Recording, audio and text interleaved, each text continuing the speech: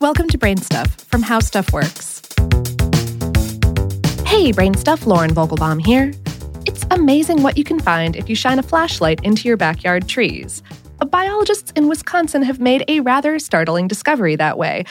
In part startling because it apparently hadn't been recorded until now. 3 different species of flying squirrels, specifically southern, northern, and Humboldt's flying squirrel, which are found across North America and into Central America, sport light brown fur that, when spotlighted with ultraviolet illumination, lights up a hot bubblegum pink. The phenomenon occurs on both the top and bottom surfaces of the flying squirrels, though it's the underside of a flying squirrel's carriage, including the flaps of skin that spread out when the squirrel glides from tree to tree, that really glows. Jonathan Martin, a biologist at Northland College in Ashland, Wisconsin, made the discovery in the forest one evening just by shining a UV flashlight into the tree canopy. He was looking for lichens, which are certain types of frogs and flora that light up in UV light. That's when he heard the chirp of a southern flying squirrel. As the squirrel glided by, he shined the UV flashlight on it, and he saw a flash of fuchsia.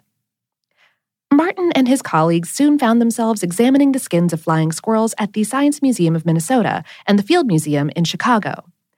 They took photos of the skins under visible light and ultraviolet light.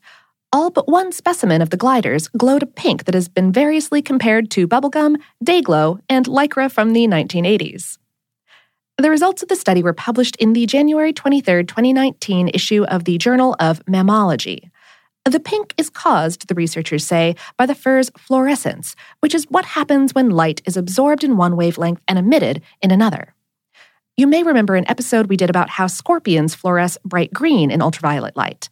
Some birds also have this trait, some fish too. Few mammals do, though.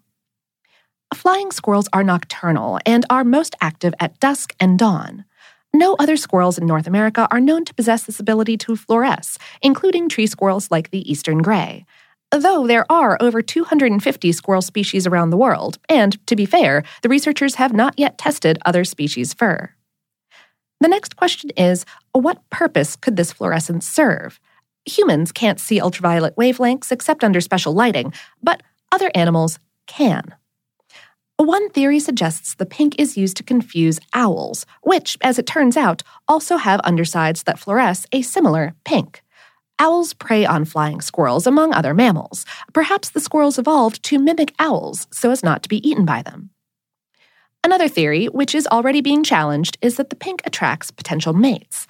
Flying squirrels have mating seasons, but their flamboyant fluorescence is available for viewing year-round. Anyway, it's not even clear that squirrels can see in UV wavelengths. Ultimately, the researchers point out that age-old impetus of science. This is proof of how much we don't know and still need to learn. The study concluded the ecological significance of this trait warrants further investigation.